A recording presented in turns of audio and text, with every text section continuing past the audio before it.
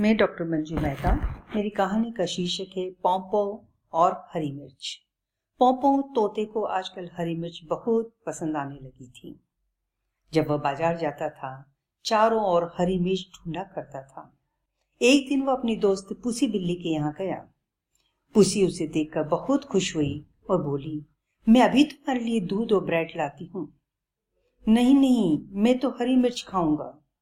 पर मैं तो मिर्च नहीं खाती, पुसी बोली। पोप्पो पुसी की बात सुनकर गुस्सा हो गया और उड़ गया। थोड़ी दूर जाने के बाद में वह बम्पी भालू दिखाई दिया। बम्पी खुश होते हुए बोला, आओ शहद खा लो। मुझे मिर्च दे दो, पोप्पो ने बोला। पर मैं तो मिर्च नहीं खाता, बम्पी शहद चाटता हुआ बोला। पोप्पो बम्पी की बात सुनकर फिर से गुस्सा हो गया और उड़ गया। थोड़ी दूर जाने के बाद उसे बिंगी गिलहरी मिली। बिंगी हंसती हुई बोली, आओ नट्स खा लो। मुझे मिर्च दे दो, पोप्पो ने बोला। पर मैं तो मिर्च नहीं खाती, बिंगी बोली। पोप्पो बिंगी की बात सुनकर और ज्यादा गुस्सा हो गया और उड़ गया। दिन भर भूखा प्यासा शाम तक मिर्च ढूंढता रहा, पर उस दिन उसे हरी मिर्च कहीं नहीं मिली। वह बिंगी के पास गया और बोला, नट्स दे दो। वह तो मैंने चीनू चिड़िया के साथ मिलकर खा लिए।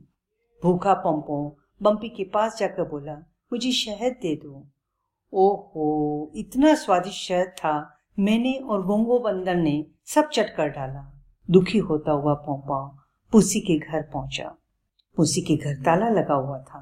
पोप्पो की आंखों में आंसू आ गए। उसे समझ में आ गया कि उसके दोस्त जब उसे इतने प्यार के साथ खिला रहे थे तो उसे खा लेना चाहिए। वह भूखा ही नहीं रहता और अपने दोस्तों को दुखी भी नहीं करता।